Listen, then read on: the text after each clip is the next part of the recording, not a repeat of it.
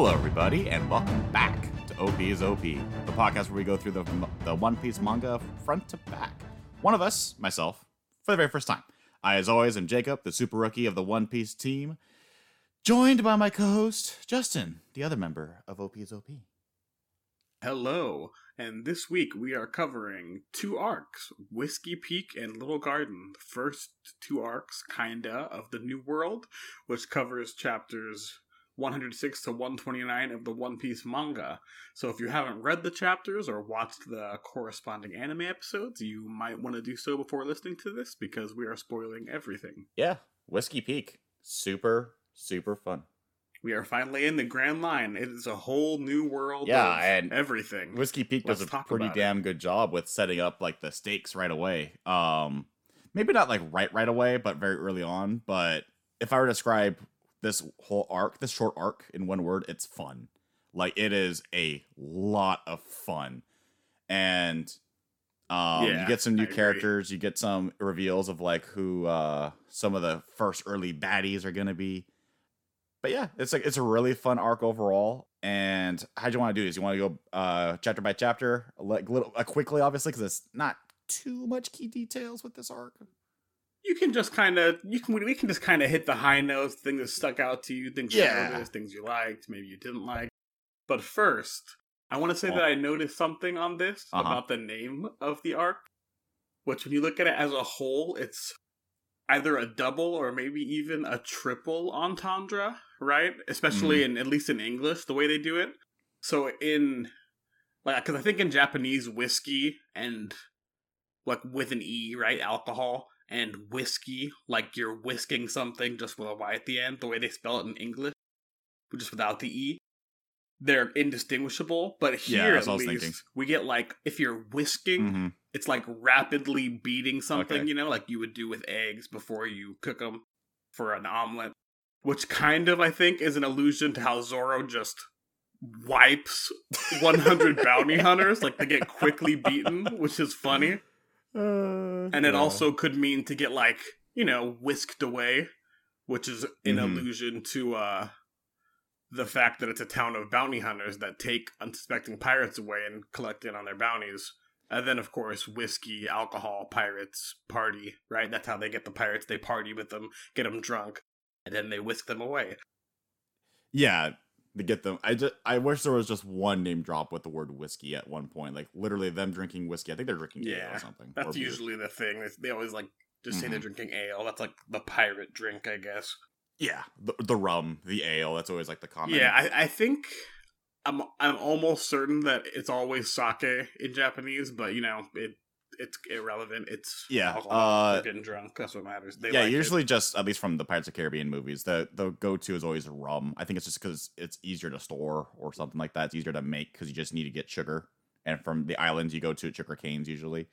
But the things I noticed with the beginning of this arc, besides the fact that before we actually get to Whiskey Peak, they reinforce the fact that each island is, in fact, has their own, like, physics. They have their own unique weather patterns. So, like, it's literally like a blizzard 1 minute, and there's rapid waves, and the next minute it's just calm seas. It's like distracting Nami completely, where she's just like, I am completely above my skill level with this. But yeah, it was just like crazy shifting weather, right? There was like a snow/thunderstorm, which I don't even know if that's a real thing, because I don't know that much about snow. I'm from California. But it's just like crazy weather, you know, like insane weather, or world-defying weather, like I guess is the point they try and get across really early when they get to the Grand Line. Yeah, I think the craziest we get here in Central California is like the rapid rain, where it rains for like 5 minutes heavily so quickly, and then it stops after 5 more minutes, and then it's kind of sunny like 10 minutes later. Yeah. That's like the craziest we get in Central California. So they get to Whiskey Peak. They're highly welcomed. All the characters are, actually, no, sorry, before we get there, I did notice a little bit of foreshadowing here, or I didn't notice it the first time through. I was wondering like why Zoro was a bit more skeptical of Mr. Nine and Miss Wednesday, because like I don't really like these two characters that much. I'm just thinking like, oh, whatever, they're trying to kill the One Piece, they're trying to kill Laboon. And And then it's just like, oh, I think I've heard of you guys. I'm just like, what's he getting at? But in hindsight, he reveals that I think it's because I heard your names, or maybe not. Like implying that no, I know that these aren't your real names. Like it's implied that Zoro knows a bit about the company that's revealed in this Baroque Works. Yeah, Baroque, or I think Baroque. I don't think it's that. I want to say Baroque just because it's so much easier to say in English. Like it's so much more fluid. Baroque is almost like put a bit more emphasis on the end. Baroque. But whatever. Baroque Works. Bit of foreshadowing there. Yeah, I don't know what that word means. I don't know if that's a real word, like Baroque. I should have looked it up. I don't know if that's like a metaphor, for like what the organization is doing. But yeah, I don't think it's that important how you pronounce it. That's why I wanted to call it Barrack Works, because it's like, oh, it's like a barracks for bounty hunters. It's a resting place for bounty hunters, right? Or criminals.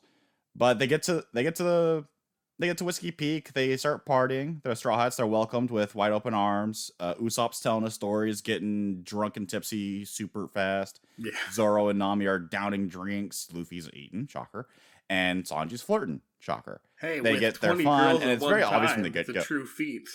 What was that?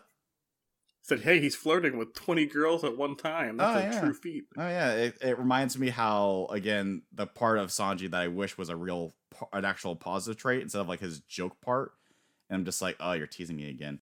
Because I always thought Sanji was going to be like almost like the reverse Nami, where Nami uses her charm to like influence the guys very easily. I thought Sanji was going to be the reverse, where he's going to use his charm to influence the girls very easily. Or, like whoever's attracted to him. So...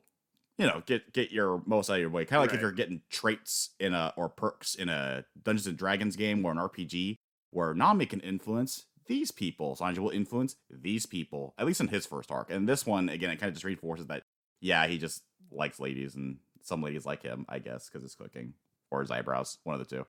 It's a little disappointing. Maybe I'll get it in the future.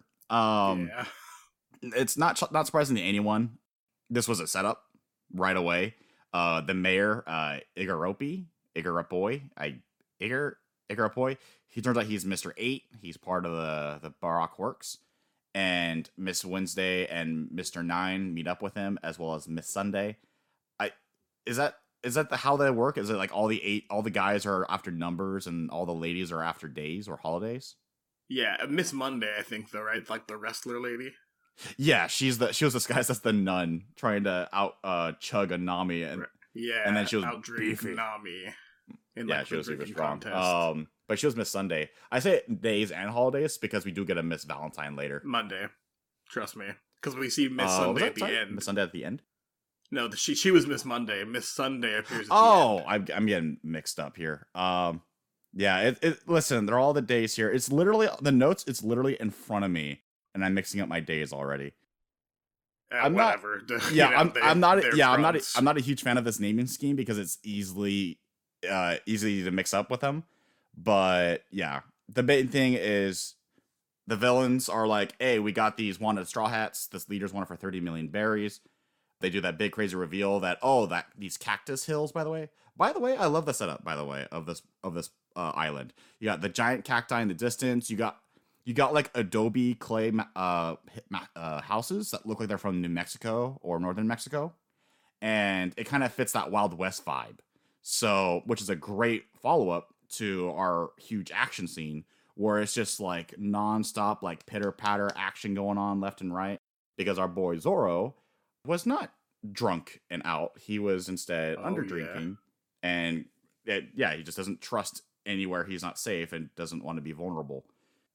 Man, at the beginning, like right before that action scene starts, the panel of him like on the roof, and it's just him as like a black silhouette, and the doom effect is in the background. I really love that panel. It's like, these bounty hunters are about to get absolutely fucked.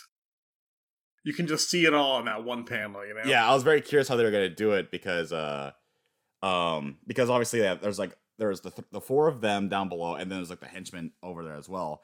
And then Zoro's by himself, but he's like overconfident. He's ready to go. God, what is the name of that? I would say adequately confident. Yeah, I was curious because, past couple of fights, he's been going on one-on-one fights with tough adversaries, and he's still wounded a little bit. But actually, no, he's healed a bit more at this point.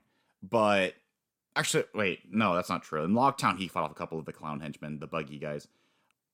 But yeah, in this one, he's completely confident and ready. He knows that these are like a bounty hunter guild or like, an anti-pirate guild.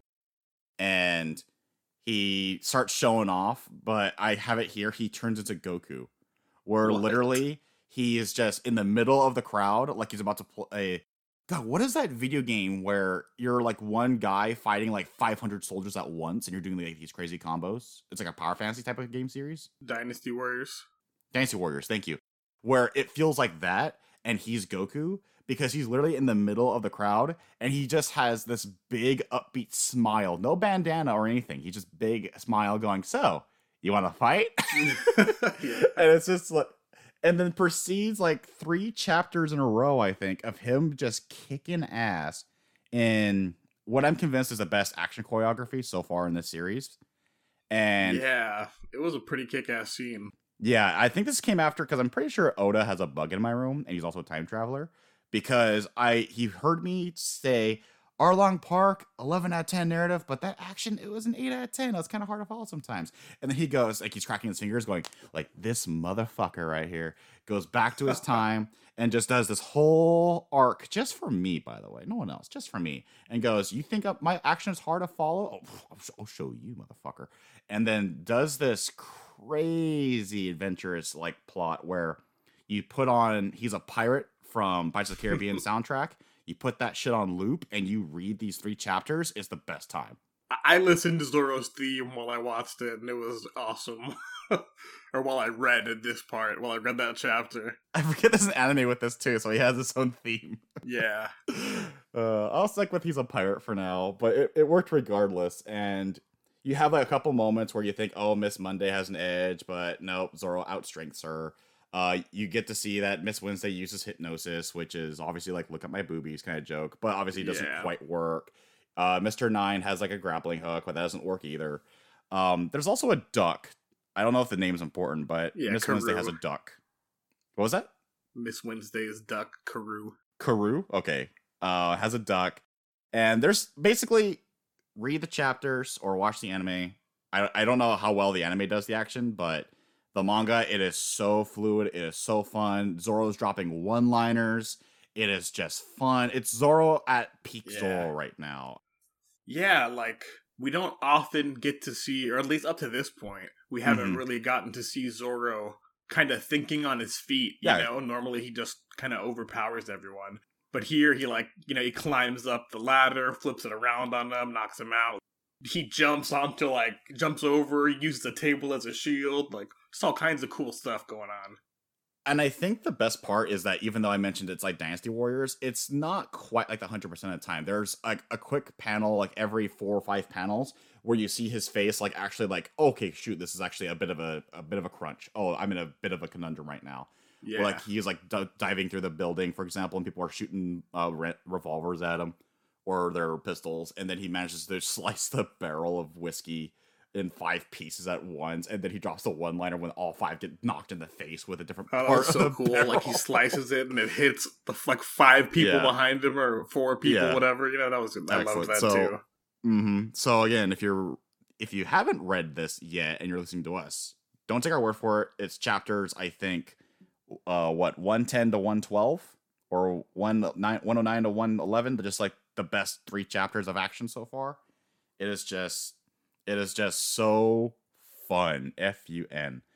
And also, I do just want to say, because you mentioned Dynasty Warriors, there is a spin-off called One Piece Pirate Warriors, and, yeah. Oh, okay. I think there's... Oh, so while he's kicking ass and taking names... Oh, sorry, I went too late ahead. It's 107 where it starts, and 110 when it kind of changes the pace a little bit of the action. And we get introduced to 2 new characters, Mr. Five and Miss Valentine. I thought they had a cool intro at first, but over time I really did not like these characters, to be honest. Yeah, I'm not a huge fan either. Mr. Five, seemed really cool. Yeah. Especially considering his devil fruit is, kind of busted. It looks like it, at least. Instead, he overall, just extremely disappointing. Sorry, I was going to say, and then instead he ends up being Snotago, where he's basically Bakugo, but with snot. And it's just like, I guess, but, like we were praising the character designs with their powers or their abilities. These two do not match their powers at all, and that's my biggest flaw with them. Like Mr. Five looks like a very cool, like spy, like shady looking dude. Negotiate. Maybe he's got some like guns underneath his jacket or knives. Yeah, great designs. Yeah, but and he does have. I agree. He does have There's not like that a kind of consonance between them and their powers. And he does have a gun underneath his coat at some point, but instead his secret weapon is I can pick my nose, flick the booger, and then make the booger detonate like C4. Yeah, his power is like a better version of Bakugo's, actually. He just doesn't use it as well as Bakugo uses his. In a way, it's better and worse, because Bakugo can fly with his powers from My Hero Academia.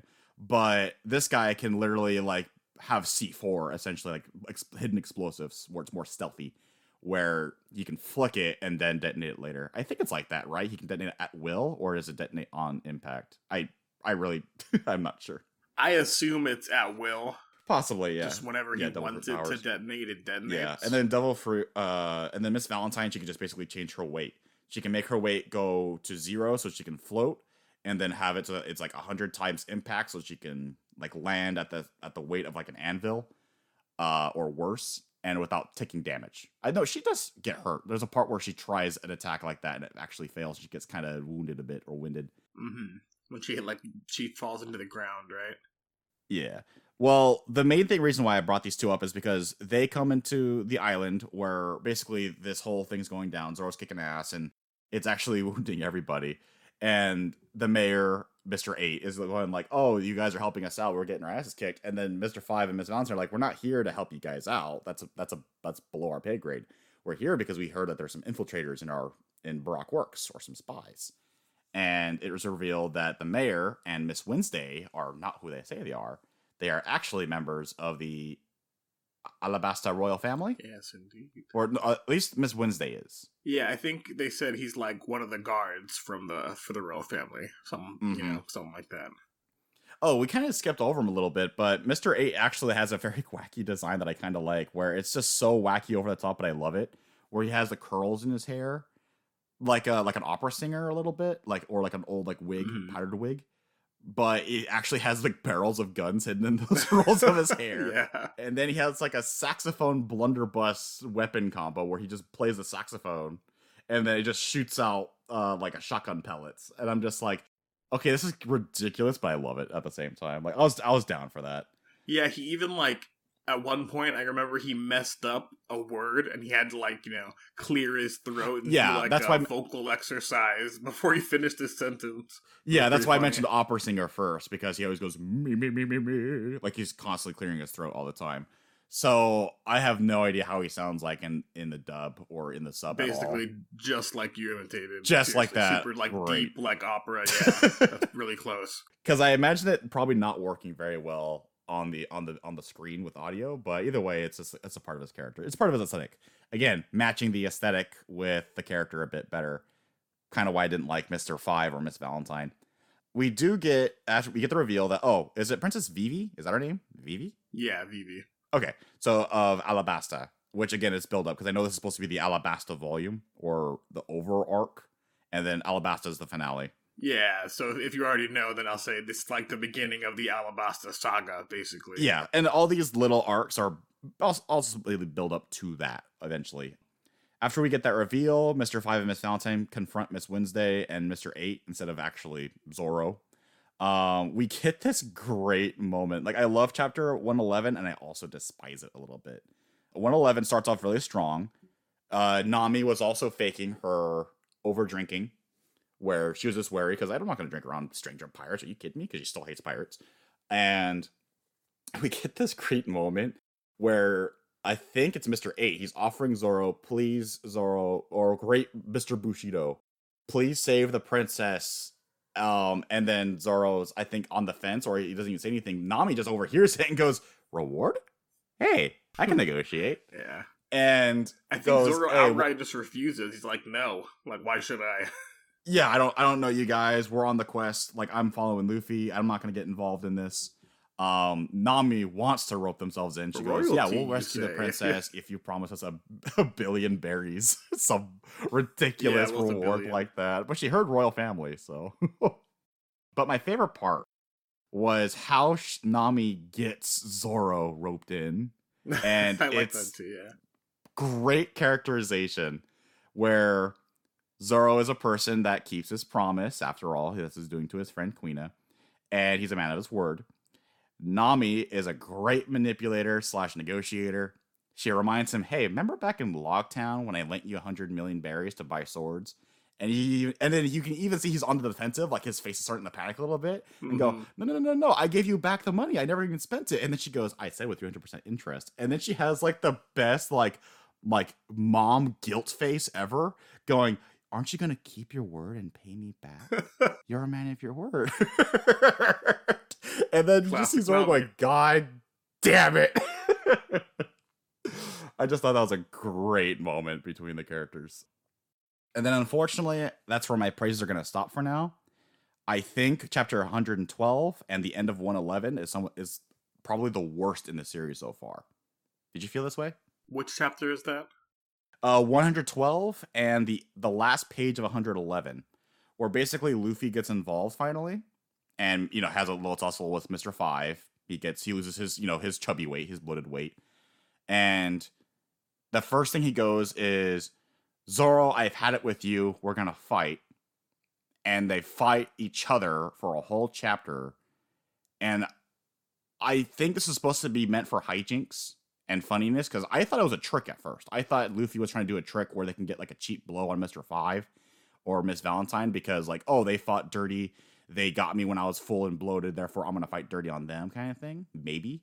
But instead, it turns out no, Luffy was just being dumb because he went to one of the guys that was beaten up by Zoro earlier, one of the 100 of people that was beaten up, and he just goes, Zoro did this, and Luffy immediately just goes, like, Zoro, these people treated us, how could you? I'm gonna kick your ass, I'm gonna kill you, kind of thing. And I'm like, this is the same Luffy that was so stubborn to stick up for Nami, even though all these characters were saying like, oh, she totally killed Usopp. Oh, she's a witch. Don't trust her. And he's so stubborn going, no, I have faith and respect for any Straw Hat members, first and foremost. We get to this chapter, it feels so forced. It feels wrong. Am I wrong for feeling this? No, a lot of people feel that way. I am kind of in your camp as well. I also get that Luffy is really dumb and a little drunk here, presumably. But yeah, I think it's too far. Mainly Oda just wanted to see Zoro and Luffy fight to show that they're roughly the same strength for the fanboys, right? Yeah, so last night when I was thinking about this before recording today, I was thinking, why would this character seem this much out of character? And I'm not dismissing the few funny parts in this chapter. Like there's a part where Miss Valentine tries to get it like a cheap hit on Zoro with like her, her weight attack, and then he just sidesteps it because he's just walking towards Luffy, and then she just, collapses into the ground like a Looney Tunes gag.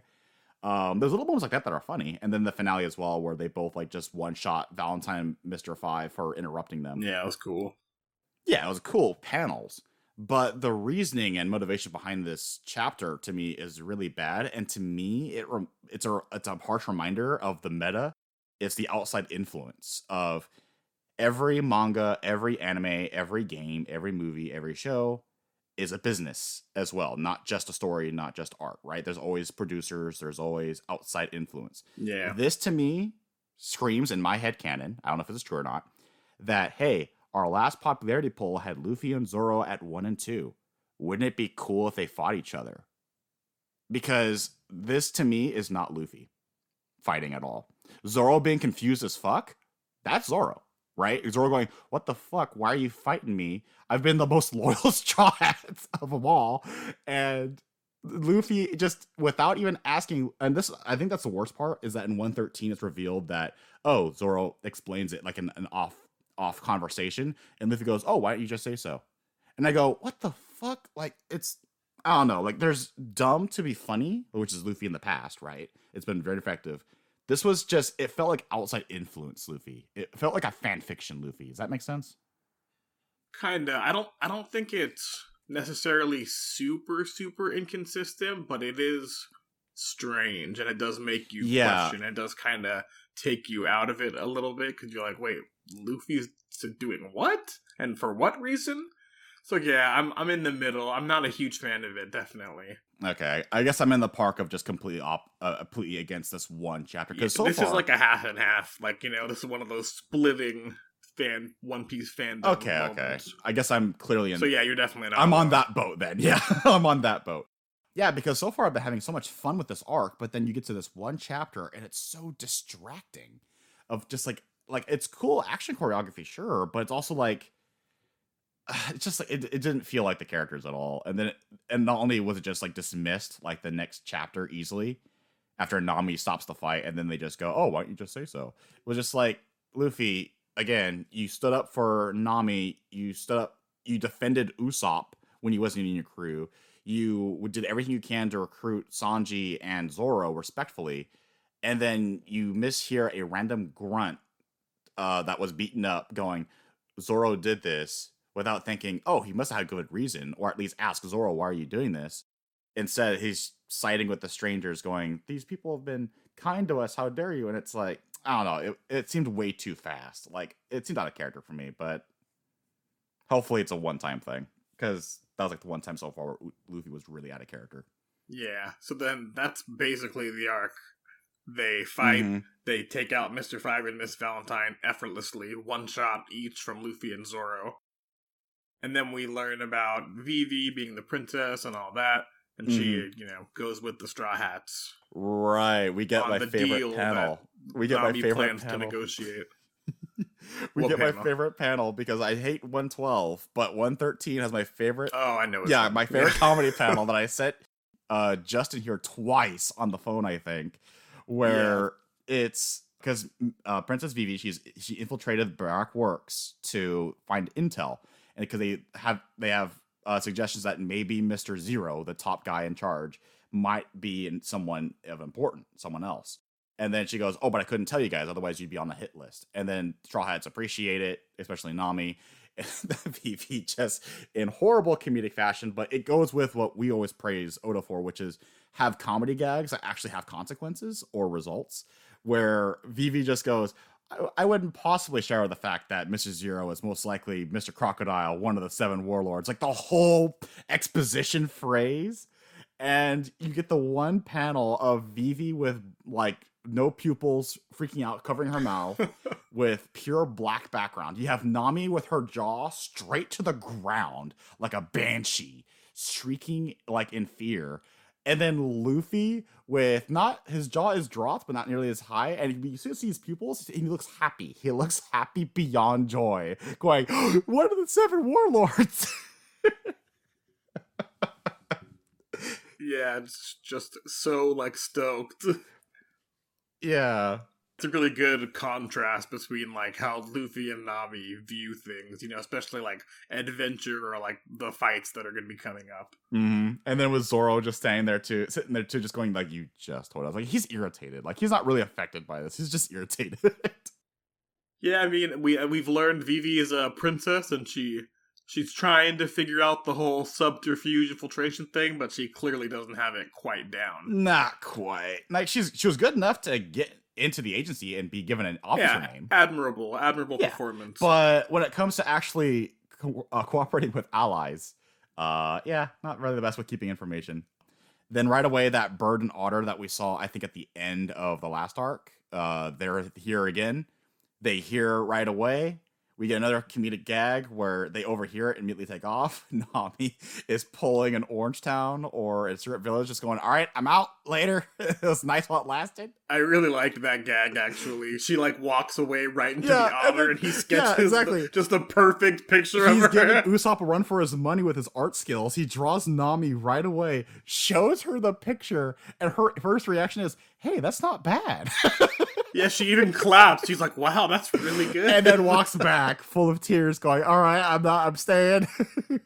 I'm wanted now." Yeah, I think for me, that was the funniest part. It was a nice recovery after the last chapter that I wasn't a fan of. But this one was full of just comedy and plot. Because at the end of this, we're told about an eternal pose that some people have instead of a log pose. They have an eternal pose which points to one specific island no matter what.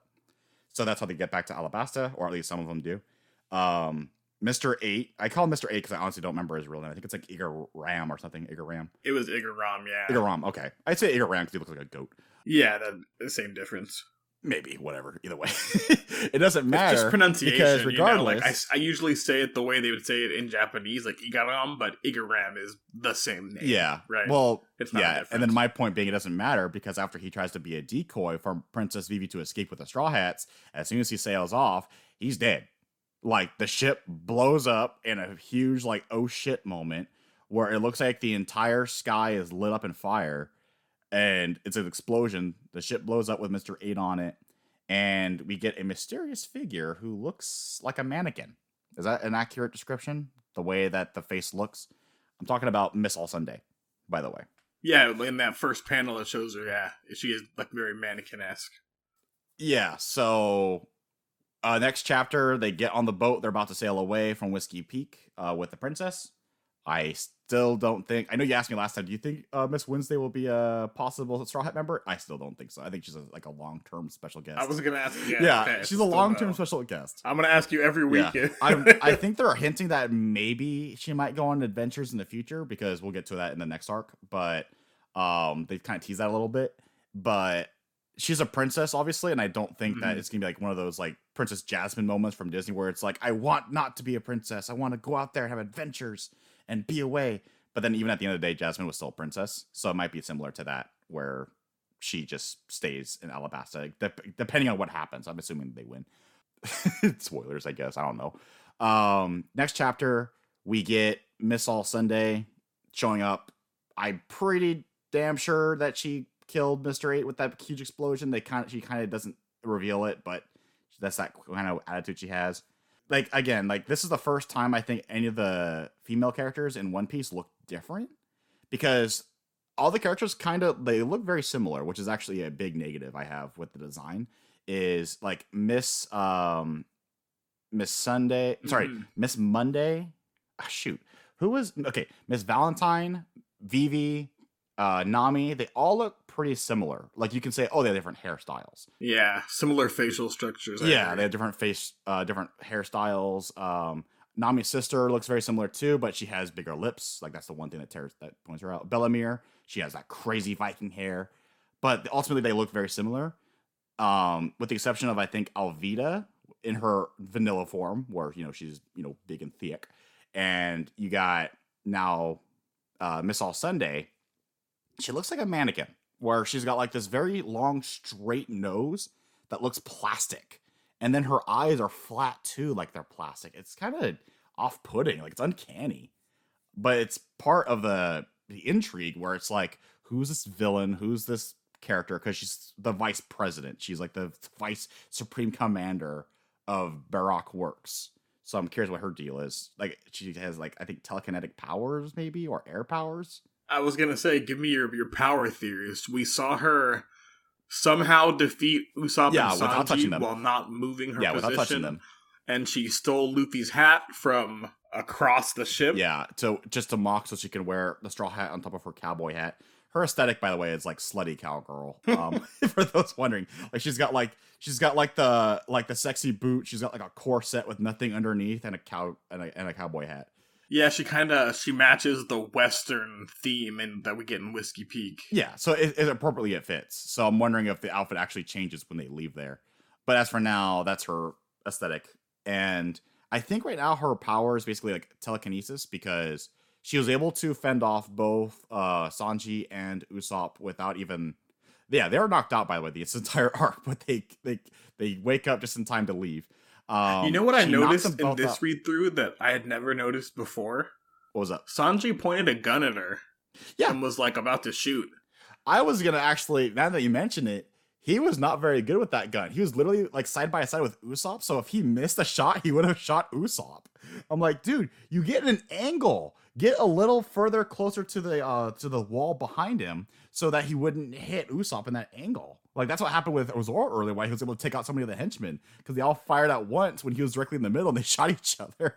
Yeah, I think he just like jumped up or out of the way and they all shot each other instead. Yeah. So she didn't even do anything, right? There's no hand flick, there was no air bending, there was no crazy command. They just moved. It was almost like she had like this will. like a psychic even. And then she pulled away the straw hat to mock it. And from that panel, I was thinking maybe wind, because it had like little arrows pointing at the at the straw hat to make it think like there was wind pushing that direction.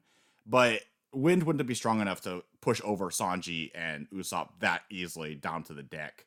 So I'm thinking telekinesis. Right. You would assume there would at least be a sound effect of like a swoosh if it was a really powerful wind gust. Yeah, or illustrations of wind, right? Like, which I thought were behind that straw hat when she was mocking them.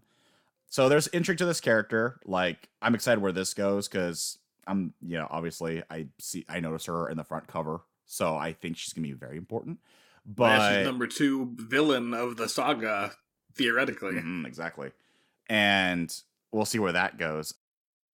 There's build-up as well to Little Garden, where at first I think she gives him the eternal pose that Mr. 8 had, right? And then Luffy crushes it going, no, we're not going to go there. We're not going to follow your path. We're going to go on our path, which I thought was really nice. It was like a Luffy thing, where it's like, you don't dictate us what we can do. Yeah, like I decide where this ship goes, and we're going my way. I honestly saw it as a we thing. Well, actually, that's not true. Yeah, because Nami was like, "Are you fucking stupid? Why would you destroy?" Yeah, he's like, "Nope, I'm the captain, and I want to go this way." Yeah, so that's the way we're going. True, Deal with it. And then Miss All Sunday is more like intrigued. I guess it's very hard to read her. Again, it's like a mannequin. She has like almost zero facial expressions except for like mischievous. Slight amusement. Yeah, amusement. Little mischievous. like kind of slight smirk. Yeah. Yeah, and obviously Sanji's simping, of course. He gets knocked out and then looks up and goes, "Oh, you're beautiful." I'm just like, Sanji, shut up, dude. Yeah, when he sees her face. Yeah, like, stop ruining the tone, dude. I mean, I don't disagree, Sanji, but no, it's not the time. Yeah, it's not the time, dude. Like, actually, I'm not even true about that because, again, mannequin face is really off-putting. I'm getting creeped out by the face. Oh man, I think Miss All Sunday is like a top tier so far. So far, I'm pretty sure because again, all the female characters have looked very identical so far. She does stand out and look different, so that she's got that going on for her. And like I said, All Sunday, Nami, Bellamere, top 3. Yeah, and that's why I'm still defending Bellamere. And then this All Sunday is like slutty cowgirl, so I'm like, all right, you're starting off expose already, but I need to see more, not like physically, but like more of the character. Like I appreciate character too, Justin. Okay, not just objectifying my mannequins. Yeah, me too. I actually kind of I like her mysterious femme fatale kind of vibe. Yeah, and like I said, I know she's on the front cover of like the app when you open it, so I know she's important later on. So we'll see more of her later on for sure. And they build up to Little Garden being the next location because that's like the closest island, regardless. And she has a really cool turtle as a mount, like her own appa, right? Instead of a boat, she has a turtle. Yeah. Her own little personal living ship. Yeah, so I thought that was really cool. And so they sail away. He was also wearing a cowboy hat, which was cool. Yeah, that was the best. That was the best part for me. It was Zoro's action. Miss All Sunday has a turtle. Those were the two best parts. Yeah. So except for that one really out of character chapter, this was a very fun arc. Just FUN. F is for friends who do this together. U is for you and me. The whole song, right? Yeah, I agree. Very fun. And it's right nowhere in all down here in the Deep Blue Sea. So very fun arc, short and sweet. One bad chapter, probably the worst in the series, but it's not enough to completely drag it down, right? Like I can cut that out. It's nice and neatly in one compact chapter for me, so I can just scoop it out. Then we have the next arc, and I got issues with this arc.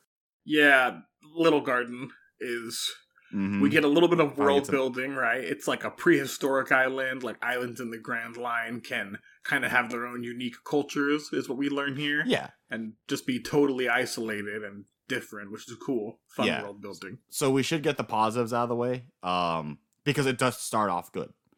You get to the land of the dinosaurs, where everything is massive in size and everything is overgrown, including the two humans, or giants, that roam the island. Giants. We learned that giants exist in Little Garden. And everything is like, I was getting big Indiana Jones vibes from this. Like, I felt like this was going to be really fun. And we get this crazy warriors myth between the two giants that roam the island after each of the crew members like go on their own adventure, because they learn that their log poses have to reset readjust, and they could vary from a few weeks to a few years even. And so they're like, oh, and then they're told by the giants it could take years on this island. Yeah, 1 year they said before the log post sets the next island. Yeah, and there's actually a fun moment where I'm thinking, oh, Sanji can actually be someone that's not his trope anymore, where he and Zoro go on a hunting contest for the biggest game. And I thought, okay, that's cool. Maybe some hijinks with them fighting dinosaurs, like in a few panels, maybe, I don't know. Maybe see Sanji actually do something. Like it's been a while since Sanji's done something actually remarkable. Yeah, I liked his moment in this arc. Like happens a little later. Oh yeah, it's actually the best moment in the arc. I'll give it that. I agree, but it happens a lot later. The two giants, I don't have their names written down. Do you have their names written down? One's like Dory and one's Dory and Brogy. Dory and Brogy, okay. And these are like Viking dudes. Like they're straight up Viking dudes. I'm pretty sure. Yes, clearly they're wearing the ram horn. Well, I don't know what the horns are from because they're huge, but you know the Viking style helmets. They got the caricatures. Yeah, like the Viking war axe style. The weapons. They're just dressed. It's very clearly they're meant to be evocative of like Viking. The pagan Viking culture at least. They got the wooden shields, the axes, the long, big, large, crazy beards. And they're also like warrior spirits, which totally attracts Usopp's attention, where he was frightened at first, obviously scared shitless with Nami, when the giant grabs the ale that's on the boat and starts conversing. But he actually is converted, going like, no, these are actually warriors of the sea. I want to be inspired by these guys. I want to see the story unfold, because he learns that these two giants have been fighting for hundreds of years, centuries. And they've always been getting draws, and they don't even remember why they fight, which I thought was actually a really cool storyline. I thought we're going to get like another mini arc where like basically the Straw Hats have like their... I actually had... Okay, you've seen Avatar: The Last Airbender, right? You love that show, right? Okay, I know this is a weird comparison, but do you remember the infamous episode, The Great Divide? Oh, yeah. Between the two clans, right? So what I thought was happening... The Straw Hats split up, and I thought, oh, there's going to be a weird little characterization or infighting where the Straw Hats start taking sides, going like, oh, this Viking or this giant is in the right. No, this Viking's in the right. And then they learn in the end, like, some kind of conclusion, right? I was getting vibes from that. But then they said they don't even remember why they fight. And I'm thinking, like, okay, so then are they going to solve the mystery? Or, like, maybe, like, explore some hidden temple? Again, huge Indiana Jones vibes from this at first. Going, are they going to explore the island? Are they going to find some secrets? I don't know. And then Baroque Works catches up. And to me, this is when the arc takes a huge downhill in quality. Like, I really didn't like the Baroque Works henchmen and the new characters in this at all, personally. Yeah, Mr. 3 and Miss Golden Week. Yeah, like, the design is kind of funny. Like, I get it. His hair is a 3 because it's the part of the joke where he's like, "Oh, don't blow my cover." Yeah, and that was kind of funny. Like, don't call me that in public. You're blowing my cover. And then it shows his face, and it's just a huge 3. Yeah, a giant 3. And then, like, obviously the tip of the hair is like the tip of a candle, where like the hair, the lit fuses, where the little fire goes. So it's like a weird looking candlestick. And who is the assistant? Is that Miss Golden Week? Yeah. Miss Golden Week, okay. Not sure what that affiliates with again, agent names. And her power is unique too. I'm struggling to try and come up with compliments at this point, because honestly, this was the first arc I forced myself to finish, because I'm like going like, this is a slog. Like, the pacing really slows down. Mr. 5 and Miss Valentine, they catch up, and immediately they disable and cripple Luffy and Usopp with like 1 or 2 attacks. They look like they're down for the count. Like, it's like, well, no, Luffy was taken out. He wasn't taken out by them. It was finished. Rogi. Sorry, yeah, I'm skipping ahead here because So okay, yeah. Sorry, right. The action. So the giants always fight, right? They always have like these confrontations whenever the volcano erupts, because that's their god. Their belief, their pagan belief. Instead of God of Thunder, it's God of Volcano, which I thought was like a nice little... I think it was more like they just agreed on the terms of their duel, but maybe you're right. I can't confirm. It seemed spiritual to me, because as soon as that volcano erupted, it was more like God, I actually forgot the name of the god they mentioned. It seems actually very important. Start with an E? No, they did not name the god. Their island is named Elbaf. Oh, I thought their island was their god, basically. Like, I thought it was like... He might also be named Elbaf, but it didn't say here. Maybe. But that's how I perceived it. And so after we get some sabotage going on, where the ale that was on the merry-go, the giant drinks, and then it combusts from within. So actually that confirms that my earlier question of can he control the explosives at will? Because we learned that Mr. Five put, like, I guess his snot or his boogers in the ale and then detonated. Yeah, that kind of gross when you think about it. Like, it is very gross. But how did he sabotage the ale in the first place? Yeah, I was literally thinking of the same thing when you asked the question earlier.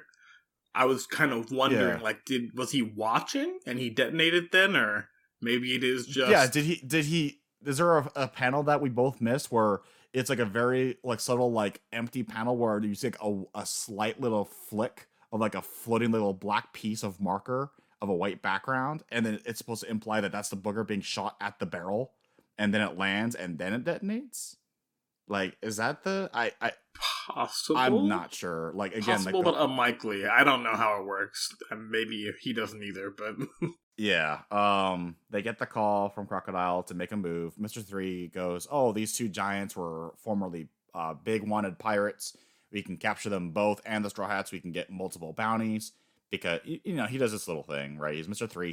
He's a higher ranking agent because he's lower in the numbers, so he's stronger. Yeah, he's probably like top 6, right? If there's one guy, one girl per pair, 1, 2, 3, 4, so he'd be 5 or 6. Now that you mention it, then yeah, possibly. I was thinking top 3 because literally 3. Because if Miss All Sunday is number 2, then Mr. 2 is probably number 3 or 4, right? And then whoever his partner is would be 3 or 4. I would assume, right? Based on what we've gotten. Okay. Right, because there's Mr. 0. Right, Mr. 0. Oh, yeah, Mr. 1 would be number 3. I didn't even say that. I said Mr. 2. You're right. Yeah, so top 10. Yeah. Long story short, top 10. Because Miss All Sunday, I think, is number 2. Yeah, they did say that. And Mr. 0 is number 1. So I'm guessing if you're a female agent, if you're agent all Monday, all Tuesday, like, I guess all is like the main thing, right? I think Miss All Sunday is the exception, because I some kind of holiday that I don't know, or whatever it means. But all the other high-ranking women are holidays, whereas the main grunts are just days. Like Vivi was Miss Wednesday, right? And then this is Miss Golden Week, which is a holiday. Yeah. And Miss Valentine holiday. Mm-hmm. That's true, too. So, yes, holidays being the higher tiers, but... Yeah, so... I wonder if, like, lower down in the ranks, there's just some random grunt girl that's Miss February 26 or something. Like, you start going into dates. Because, I mean, there's only 7 days, and we've already seen 3 of them. Oh, are you the brand new agent Miss March 1st, 3 a.m.? Is that you? Like, yes, that is me. I am the new agent. How did you know? Yeah, so, aside from that, one of the giants gets hurt. It sabotages the effort because the plan is to have one of the giants beat the other in their honorable duels, and then go after the one giant after he's tired and, after the fight's beaten, after the other one's defeated. And that's when they make their move and capture them all, get their reward, and so on and so forth. So after the first giant leaves, one that was combusted, that was actually a dirty sabotage where the ale explodes from within. That's really fucked up. But he's a giant. He's big. He's tough. He goes to go his fight because that's the honorable thing to do. And Mr. 5 and Miss Valentine come in because the giant and Luffy get into a quick fight, right? Because he thinks they did it, right? They're the only other visitors on the island that he knows. Yeah, and the ale was from their boat. So he immediately fights Luffy. Luffy obviously tries to defend himself. He actually tries to say, we didn't do it. And he gets him underneath a part of the mountain or part of his home and basically cripples him. Like he can't, not literally cripples, but he immobilizes him. He's unable to move, which allows Mr. 5 to finish Usopp off pretty quickly because Usopp's not exactly the strongest character. I'm fine with that. And Luffy basically just gets, it reminded me of that scene from the Dragon Ball Z movie, the Tree of Might, the Tree of Life, where the bad guy that looks like Goku just like shoots Goku over and over again when he's down on the ground for count. It's like that because he's constantly using his power on Luffy over and over as he's immobilized. He can't move, so he's just going boom, boom, boom, like getting him out for that count. Mm-hmm. Yeah, just a flurry of explosive kicks to Luffy's face, basically. Yeah, and it does look kind of brutal. But obviously, I'm like, okay, there's no way that these random Jabos are gonna be like. So I think the big problem with this arc, besides the pacing, is I felt no tension in this arc. Even though like Nami's apprehended, Zoro's apprehended, Usopp and Luffy seem to be down for the count, immobilized. Maybe Sanji's gonna get his arc. He doesn't ever help out in this arc until the very, very, very, very end of it, and events happen, and damn, Sanji's got a job, man. Gotta start storing that meat he got. He needs to do a better job, okay? It's getting a little stale. Like, he's been at my bottom of my list for a long damn time, and these two arcs did not help. Because eventually, Luffy. Okay, so what happened? So the Mr. 3 has a crazy, weird candle gimmick as his power. The wax and he has this artist fetish. Yeah, this art fetish where he has to create works of art. He's like a bad guy in every psychological thriller movie. Like the ultimate bad guy from Evil Within 2, right? Where he has to take photography of the victims before he kills them. Or like the guy from BioShock.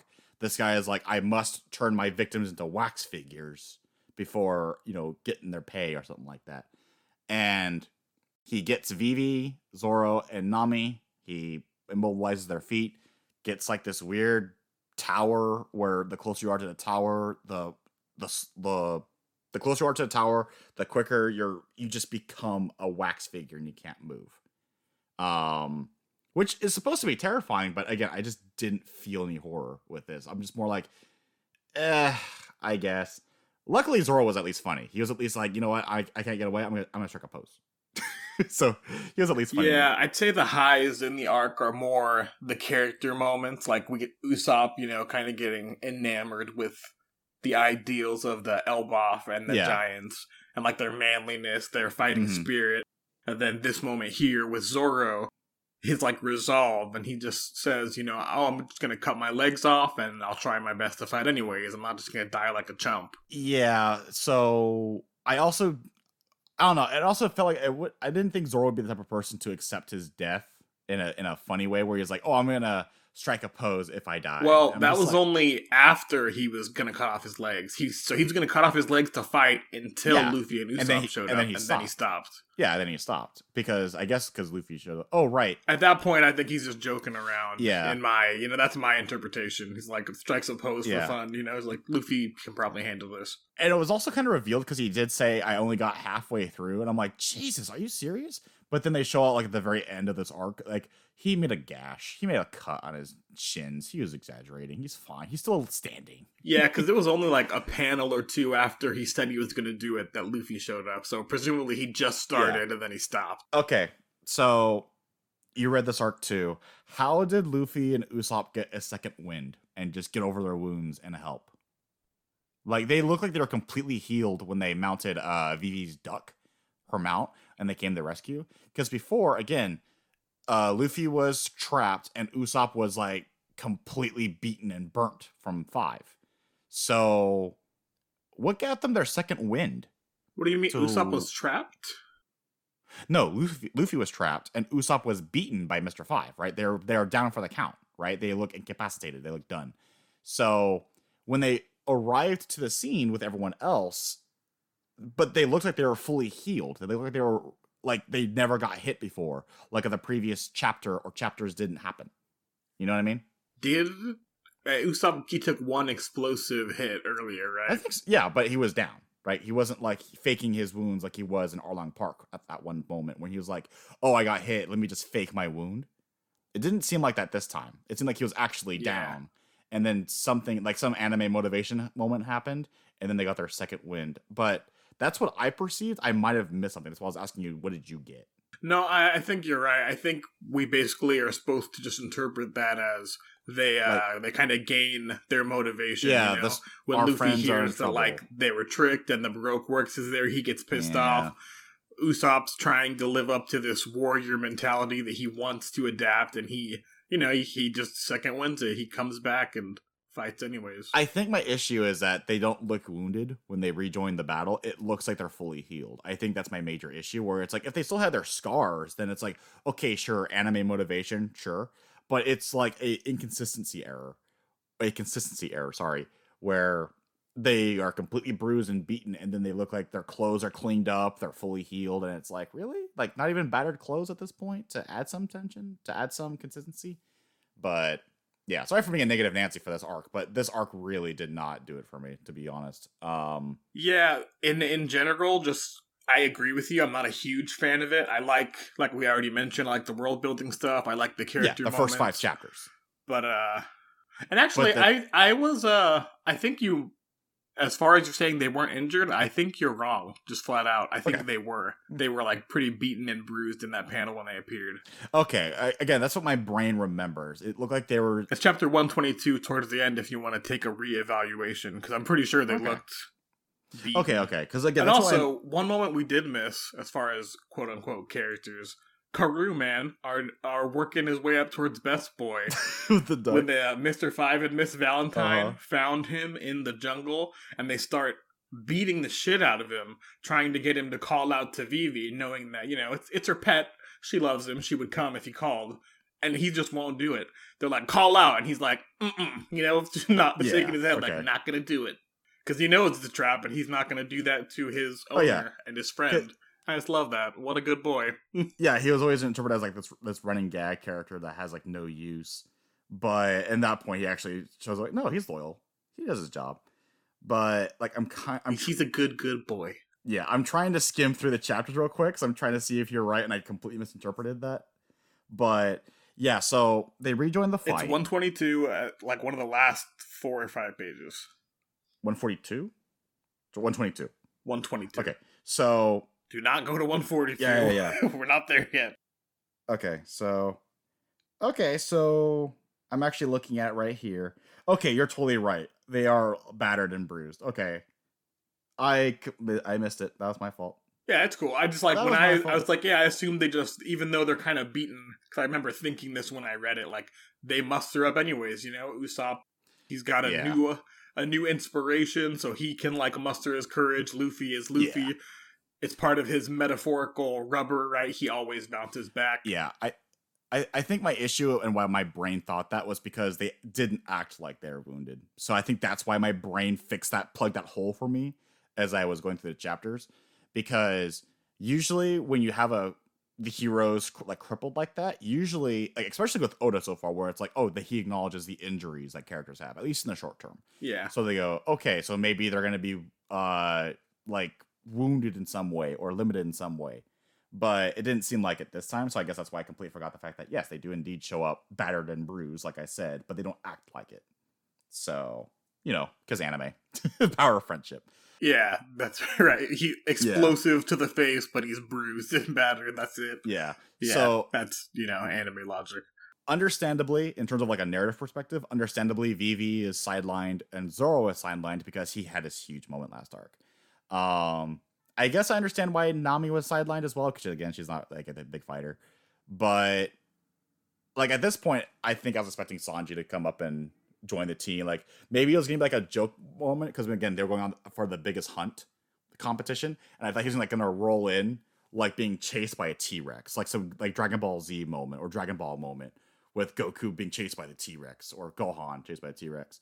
But it didn't happen. Instead, Sanji's doing his own thing. I like his moment there, though. So, like, basically that's the end of that fight, right? They win, obviously. Yeah, they win. Mr. 3... Real quick, what's the deal with Mr. 3's candle robot? What's that? I was... It's like, I guess, a fighting technique that he developed. Yeah, that's the it protects himself. It gives him some reach. I loved how Luffy just like thought it was so cool too. Yeah, I was fine with that. I was fine with that reaction. But my point was, it's like, yeah, like Luffy, while you're studying the gum, I was building the robot. Mm-hmm. And there was some creative moments. Like I remember when Luffy got his feet waxed together, he used it as like a pole to propel himself, like in a slingshot, and propel himself so he can knock down a piece of the tower to try and save the other 3.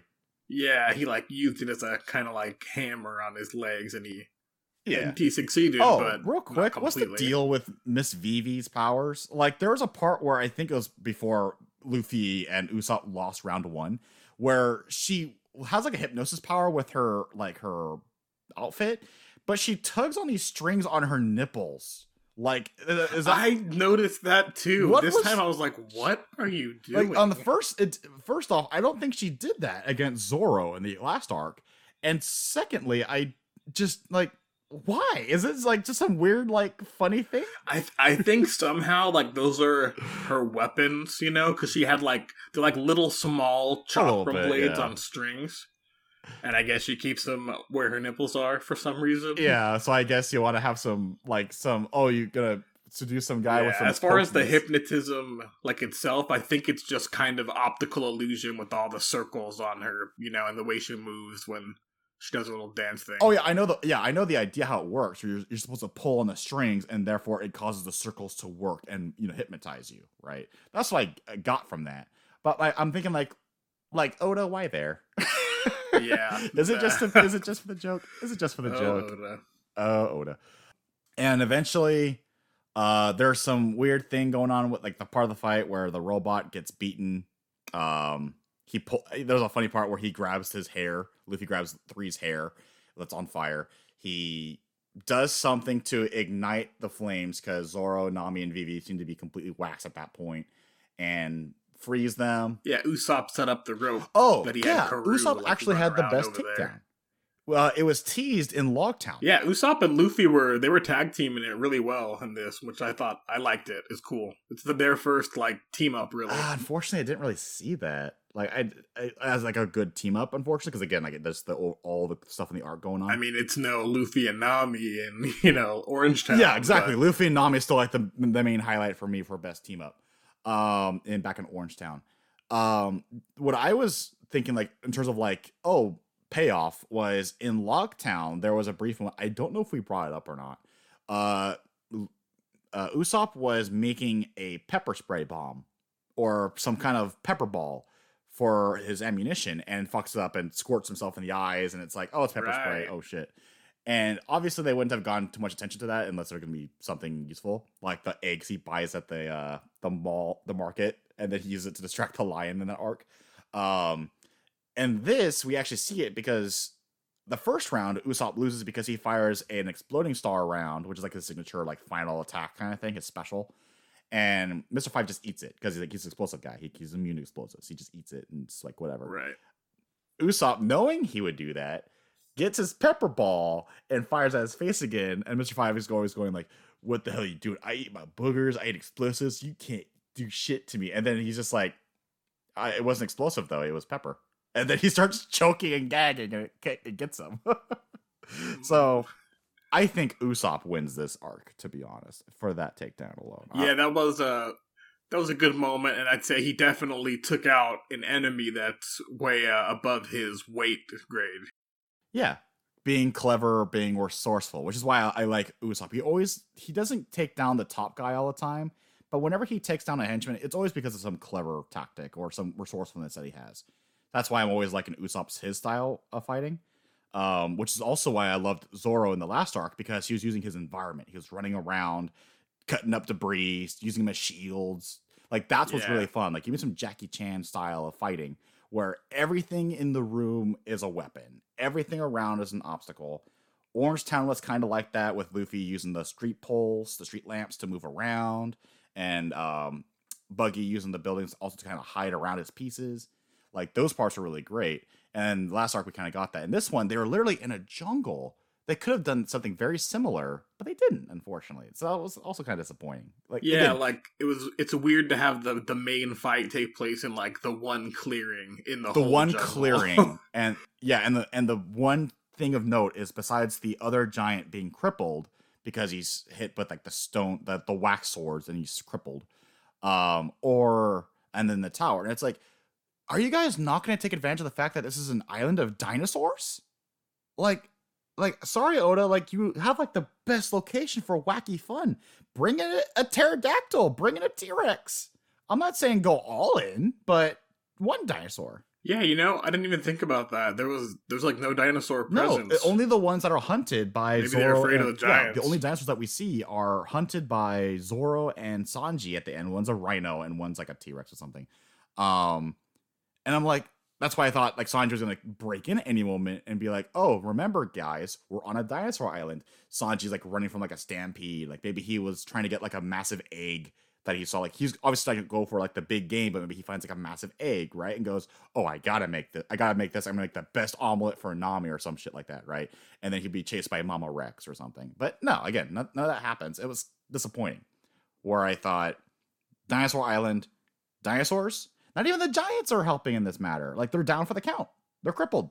So I'm like, you got this build up with the Vikings, you got the build up with the dinosaurs, and instead what we get is Baroque Works Candleman, and Glyph warding little girl who reminds me of Rey from Evangelion with how lifeless she looks and acts, and the two henchmen return from last arc. And I'm just like, let's mention the pacing's off too. I think there's a whole chapter with just the Nami, Zoro, and Vivi just chatting the whole time, going, "What's gonna happen? How are we gonna get out of here?" And it's just flaws with this chapter, this arc completely. Like it kind of stales a bit. But I'm delaying the obvious. You were saying earlier, the fight's concluded. Straw Hats win. Straw Hats are free. You get fan service as well. Nami's in a brawl, haha. And we get the moment, however, that's actually really important, where what Sanji been doing the whole time. Oh, Sanji actually did try to go back because he realized, oh, they'd been gone for too long. He finds like the headquarters that 3 was in to make when he got his orders from Crocodile the first time.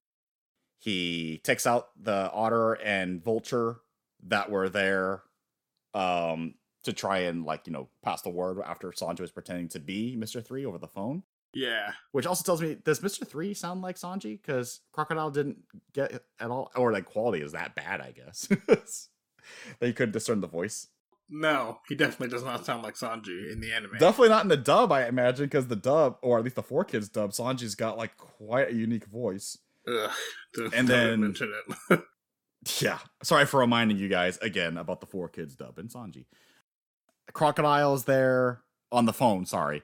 And this is like the one really good part where it's this buildup of like, who's this dude? And he is straight up like a mafia bob. Like, we're talking about like the Don, like Don Krieg from a couple walks ago. Uh-huh. This guy is the Don. This guy is the Godfather. Yeah. Just from the look and his presence that he had.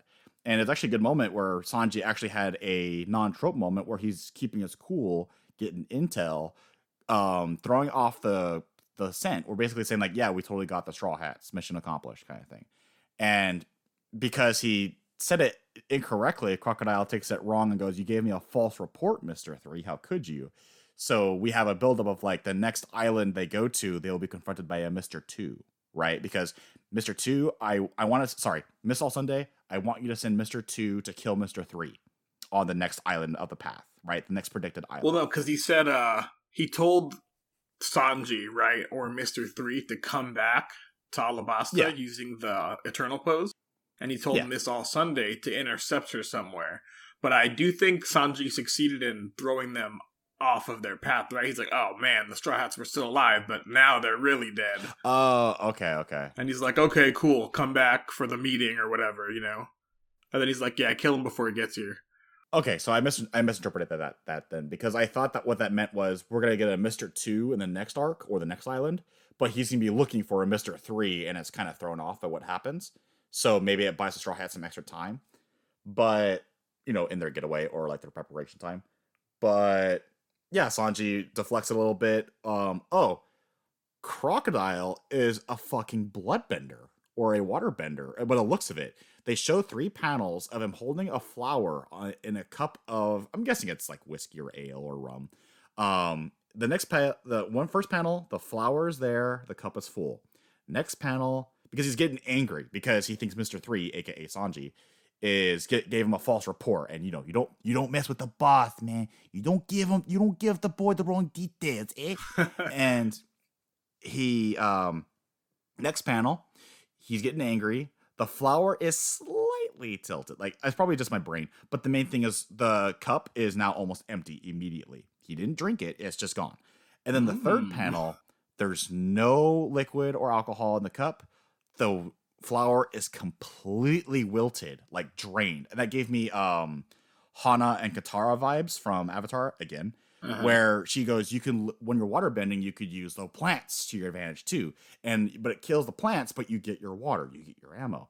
So, but I'm not saying he's exactly a waterbender, but this totally told me like, oh, it's the water, it's the liquids. He can control liquids. So that's what that tells me from those 3 panels. Because Oda is really good at little tells like that. Like again, the build up for Little Garden, it showed a great panel of like a dinosaur looking at giant footprints in the last panel of the last arc as a build up to, oh, this is Little Garden. So yeah, little things like that. So with those 3 panels, that tells me, okay, Crocodile also has powers and he has liquid, like controls liquid, controls water. Also, is it me or is the devil fruit kind of losing its charm now? I feel like we now have like 6, 7, 8 characters with gum powers or devil fruit powers now. Yeah, basically everyone. The further into the Grand Line you go, the more common it's going to become, right? Basically, imagine that unless you're just really, really strong, there are exceptions like, Zoro or Sanji. Yeah. At least every crew has a devil fruit user that's gonna carry them, quote unquote, like to the end of the Grand Line, right? So the further in you get, the more likely it's gonna be to encounter someone with the devil fruit. I think I was just thinking that because I think Mr. 3 had devil fruit as well. I don't think Miss Golden Week did. Yeah, the wax fruit. The wax fruit? Yeah, the wax fruit. Yeah. Mr. 3. So I think because all these baddies literally had devil fruit powers and they all get beaten pretty easily except for Mr. 3. Miss Golden Week, I don't think had devil fruit powers. She had like some glyph, some warding powers. They didn't say anything about a devil fruit. Yeah, that's correct. Which I thought was pretty creative, but that's kind of like dropped after 1 chapter, unfortunately. And basically, Straw Hats are reunited. The Giants, turns out the first one didn't die from the duel, from the explosion in his stomach. He's still alive because anime. Yeah. They continue the rivalry. They get the eternal pose that Sanji found, right? That was Mr. 3 had? Yeah. That led them to the Unluckies brought it to give to Mr. 3, but Sanji kicked their asses and took it. Right, okay. Yeah. The artist Otter and his ride, he grabbed that so they don't have to wait a year. They can go right away to Alabasta. And they have this one little moment where like, oh, you gotta trust us. Like, you did us a favor and helped us with our honor duel. We'll help you out. And they tells them to just sail straight. There's a giant sea creature.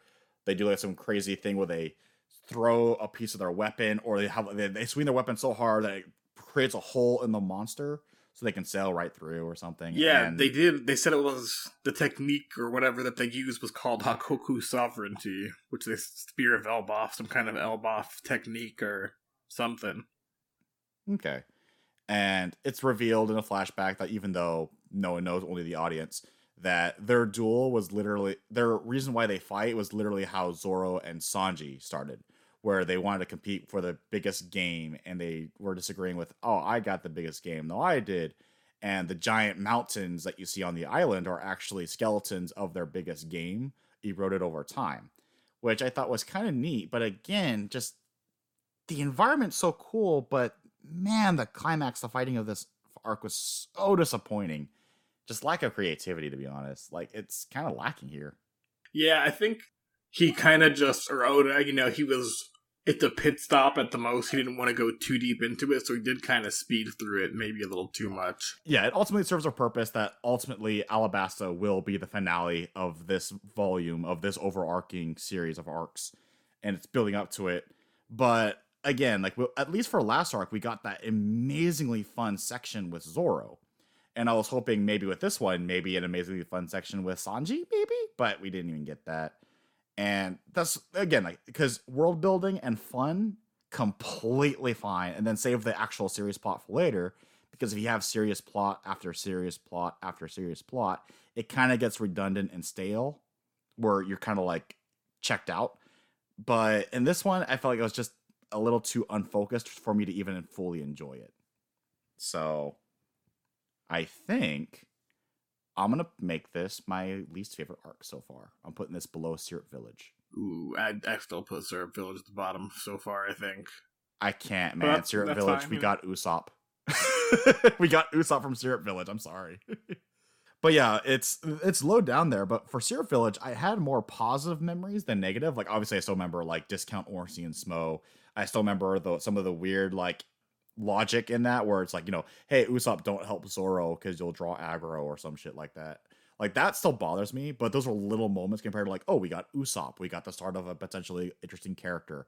The pepper, onion, and carrot. They were fun little side characters. Like, little things like that. Kuro, he was probably pretty stale, but honestly, Mr. 3 is below Mr. Kuro for me. Like, Mr. 3, I did not care for at all. But Captain Kuro was at least deadly. Yeah, definitely better. Yeah, he had some intrigue behind him. So that's why, like, overall, just, I would say this one had potential to be really good or really fun as the last one. And instead, we are just like, wow, just, okay, sure. On to Alabasta! Well, we found out at the very end of this arc, that Nami got sick. Right? She collapsed due to sickness. Yeah, so that was actually a worry I had. Thanks for bringing that up. So I had a worry from the end of Arlong Park, which was I hope they don't sideline some of these characters so much now because they had their big character moment. And now, like, okay, literally, she got sidelined this arc. And then she's now a fever at the start of next arc. So hopefully that serves as a motivator rather than like, oh, that's the reason why she's not going to be in this entire arc, which is probably going to be both, which I'm going to forecast. Predict, yeah. Predict. It's going to be both. It's going to be both. But yeah, so Nami has a huge fever, which isn't surprising. I'm guessing it's going to be related to the weather constantly changing, right? If you go from location to location, different crazy weather patterns changing really fast, it can make you sick. So I'm guessing this is why Nami's sick, or maybe because of the jungle. I don't know, jungle fever. Right. Could be anything. Wait, is that the wrong term? What? I think that's the wrong term. No, jungle fever. I think that's more of a sexual thing than an actual condition. Probably, yeah. Probably. But either way, yeah, so we'll get that next arc. I am still excited for next arc. Even though I say this is the worst arc so far for me, I know we're getting to the main course pretty damn soon. I think it's next, isn't it? Or the one after the next one? So that brings us into next week. We are going to be reading the Drum Island arc, not Alabasta. Drum Island, okay. And it's going to be 130 to 154, so 25 chapters. 130 to 154 hunky again, boy. Drum Island for next week. Okay, chunky boy. Okay, I am excited though. Oh yeah. Because honestly, if you have an arc like this ending off and me not liking it that much, it means, hey, next arc, it's got to be better, right? It's got to be. Yeah, in general, I always think from a writer's perspective, like, okay, so he speeded through this arc because he really wanted to get to the next one. Yeah, hits and misses. Or something coming relatively soon, he wanted to get to it. Yeah. That's always my mindset. But whether or not that holds true, we will see. I can imagine Mr. 3 being a much more efficient villain if the tone was more horror or more like psychological. Yeah. Because like in the middle of like a jungle with dinosaurs, volcanoes, and giants, you want that wax candle power and like the craziness of like, I want my victims to be frozen in place before killing them kind of thing. You want to get them like in a dungeon or a castle, something more haunting and scary. It feels like it was like the wrong power, wrong location, which is again part of the reason why it was disappointing for this arc. But yeah, excited for the next one. Anything else that you noticed? Like any little notes? I think I had two. Oh, the pre-chapters. I got one from the pre-chapters. Yeah, I was going to mention that. We're starting to see or maybe it ended actually already. It was a relatively short one. But yeah. Koby and Helmeppo have become Marines and they were training together. Yeah, so they had like this whole pre-chapter story going on where, and this is again really important because ever since Buggy and Alvida showed up in Logtown, it's like, okay, these are super important. Koby and Helmeppo have like this moment where they were doing a prisoner transfer of Axe Morgan, right? Hand Axe Morgan. He escapes. Helmeppo actually has a moment where he stands up to his dad, returns back to the boat, but Koby is also trying to prevent the Navy from blasting Morgan out of the water. It looks like they get put on trial or they're about to, but instead, I think I missed a couple of things because then I noticed they're training super hard, right? They have like their own like montage moment where they're training all hours, waking hours a day. So I'm expecting them to be like super ripped next time we see them. And then it's like revealed that, oh, they showed to the island with like the little girl with the rice donuts or the rice balls. Sorry, I keep calling them rice donuts. Thanks, Pokemon. And blame 4Kids. I'm sorry. The rice balls. And it shows that, oh, they shipped out. They're gone. So it's like, okay, so we'll totally see them again, most likely in the future at some Navy base or something. Captain Smoker, he's still on Hot Tail. They intercepted the call. They got like some chatter, right? Yeah, they intercepted the call with Sanji, quote unquote, Mr. 3, and Crocodile. Yeah, so that was a little brief tell, letting us know that the Navy is still hot on their trails. They're still tracking them. They're looking for Crocodile as well, or Mr. Zero at least. And then it starts the next pre-chapter series. Speaking of the Syrup Village, Django returns, and it ends up with him eating at some place, and then Onion walking in on him going, what the fuck? Yeah. So curious where that goes. Any other notes? Any questions? So, I do have a question that I originally, like a little bit earlier, said I wasn't going to ask, but I changed my mind. Okay. When they saw the giant goldfish and Usopp said he'd heard of it somewhere before, did you think anything about that? The giant goldfish. Oh, the story that was he the one telling the story about like, he saw the giant goldfish and took massive poops? Yeah, and they said Dorian Broggie said basically the same thing that he said, right? Like they docked onto its crap on accident, thinking it was an island. I was wondering why it sounded familiar. Yeah, okay, it did sound familiar.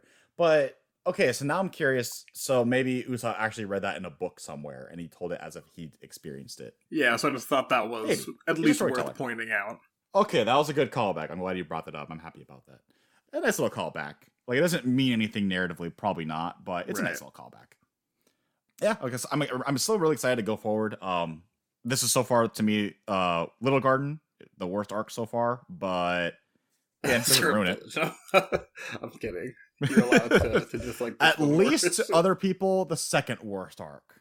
But to me, it's the worst arc. Yeah, it's not anyone's favorite arc. That's for damn sure. Okay. So I'll just reiterate one more time. Next week, we're going to be reading Drum Island, 25 chapters, covering 130 to 154. Mm-hmm. And thank you all for tuning in to listen. Indeed.